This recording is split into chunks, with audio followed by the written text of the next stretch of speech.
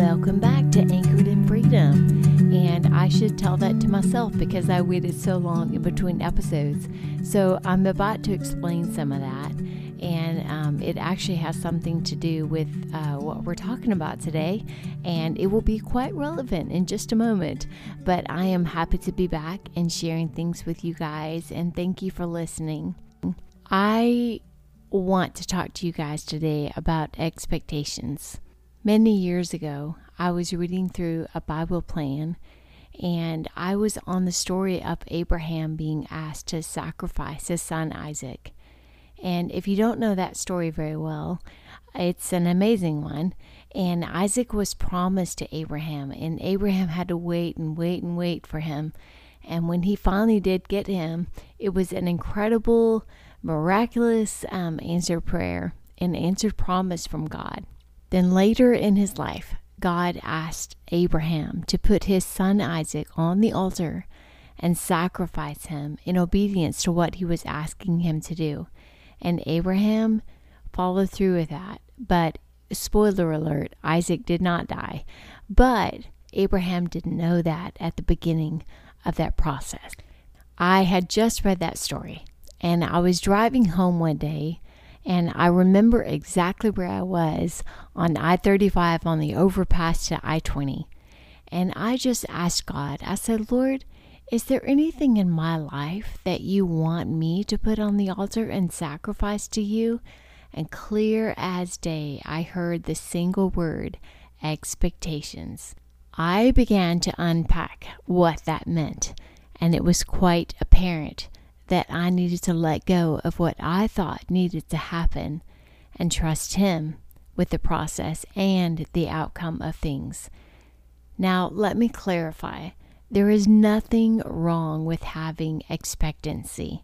There's nothing wrong with that. In fact, the Bible tells us that we should look forward to the things to come. We should think about the right things. We should speak the right things. We should declare faith. We should always look for the good and know that God is good and that He has great things for us, because that's what His Word says. That's what is true.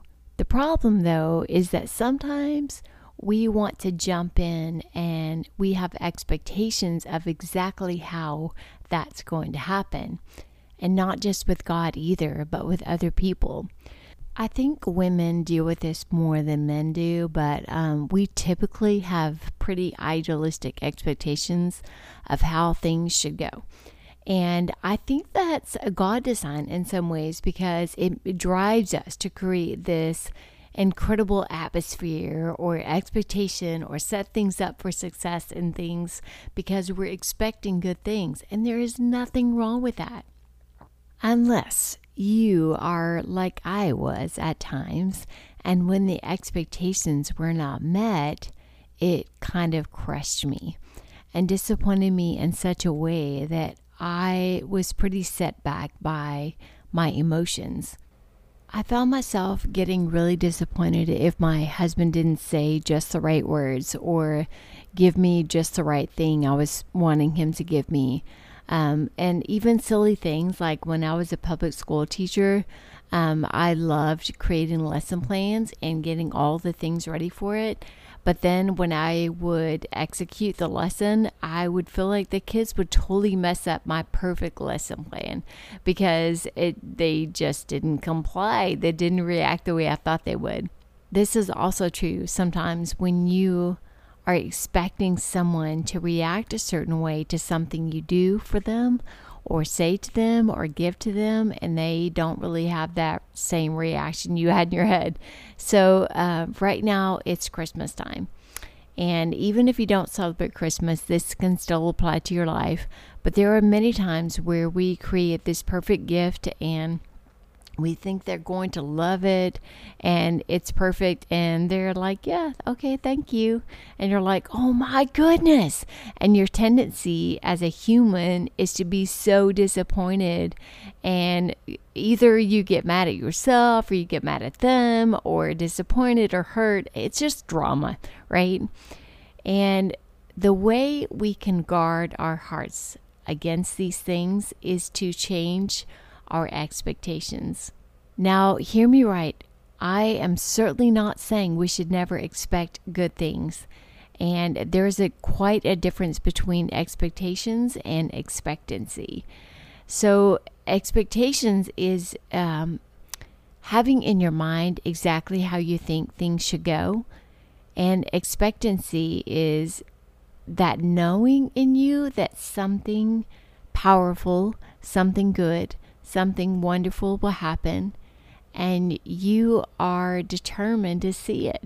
God wants us to be expectant. He tells us that all throughout His Word. He is also a good dad and tells us how to guard our hearts against the disappointment of unmet expectations. So I told you I would explain a little bit why there was a big long break in between episodes, and here it is. So before I left on vacation, I decided I would pre-record some episodes so I could stay on track. Well, then I got sick, like really sick, and had no voice, and was not able to do that before I left town. So I packed my little microphone to go with me on vacation so that I could record some things in all the extra time I was about to have. I will share some more about the extra time I had soon, because vacation was incredible and I'm so thankful for that. But let me tell you, I'm not kidding. Until the last day, my voice was so messed up, I couldn't have recorded anything. And that microphone just stayed in my suitcase. And I had lugged it around to 2 different countries and lots of airports and never even used it. So my expectations were certainly not met in that area. But I did spend some time reading through the book of Romans, and God spoke to me through this book about how to relax and let Him run things so that my expectations do not get in the way. So in the book of Romans, Paul was talking to them about the fact that God wants the Jews and the Gentiles in His kingdom, which is a very crazy thought to them because they never ever imagined that would be the case. So it required a new way of thinking. And Paul spent so much time reminding them of how much God loved them, that was the key.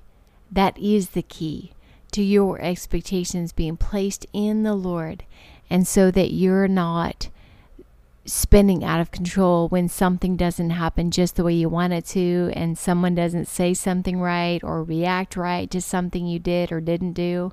I'm rambling. But the key is knowing what you have in Christ.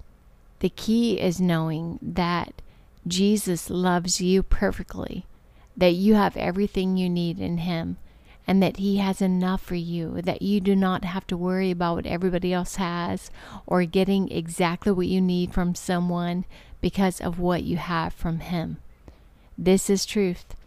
And I'm getting older, and the older I get, the more I realize this is the truth that keeps us firm and secure. This is the truth that helps us not to waver in our emotions so that we're dependent, really, on something going our way, so that we feel happy, so that we feel secure. It's knowing what Jesus has done for us, and that's what the Jews needed as God was inviting Gentiles into His kingdom. And it's amazing what that does. It's kind of like this. If I just ate a full meal and you come in with food from someplace I love, I'm not going to want to take it from you. And I'm not going to be disappointed that I don't have it, or you didn't give it to me, or you didn't ask me what I wanted, because I'm full. I don't need anything else right now. It's the same way with this knowledge of how much He loves us. It's being humble before Him, knowing everything He's given us is what makes us secure in Him. He met all of our expectations. All of the ones that needed to be met, He met. Now it's a choice to remember that. It's a choice to decide that you are going to value what Jesus did and who He is to you more than someone's reaction when they open that present you gave them. Another truth is that things are going to happen that disappoint. And there is a whole chapter in my book about disappointment we'll talk about sometime. Disappointment is real. You are human. You are allowed to be disappointed, and it's going to happen. But you don't have to let disappointment derail you. You can find your security, your hope, your love, your joy in Him. And that part never changes. My favorite passage in the Bible is Philippians 4:4-8. And my pastor actually preached on this message while I was on vacation, and it was a right-on word for me. To remember that sometimes we are going to be disappointed. Sometimes our expectations are not going to be met, and we're going to have a hard time. But God in this passage tells us what to do with that. He says, present it to Him with thanksgiving in your heart. And then He tells us that He will guard our hearts and our minds. And He will give us peace that transcends all understanding. That means I am still not going to understand, but I'm going to have peace because He gives it to me. Just remember, though, you have to receive that peace. So we watch a lot of football in this house, and the quarterback can throw the ball all he wants to the receiver, but if he doesn't receive the ball, it does no good. So that peace is there for you. Receive it. It's real, and it will help you when expectations are not met and things get confusing. That peace is what you need. And that understanding of how much He loves you and how much you have in Jesus and what's really important will help you stay stable no matter what. So now let's flip it a little bit, because the truth is your expectations and your expectancy can really be a powerful tool if you use it the right way.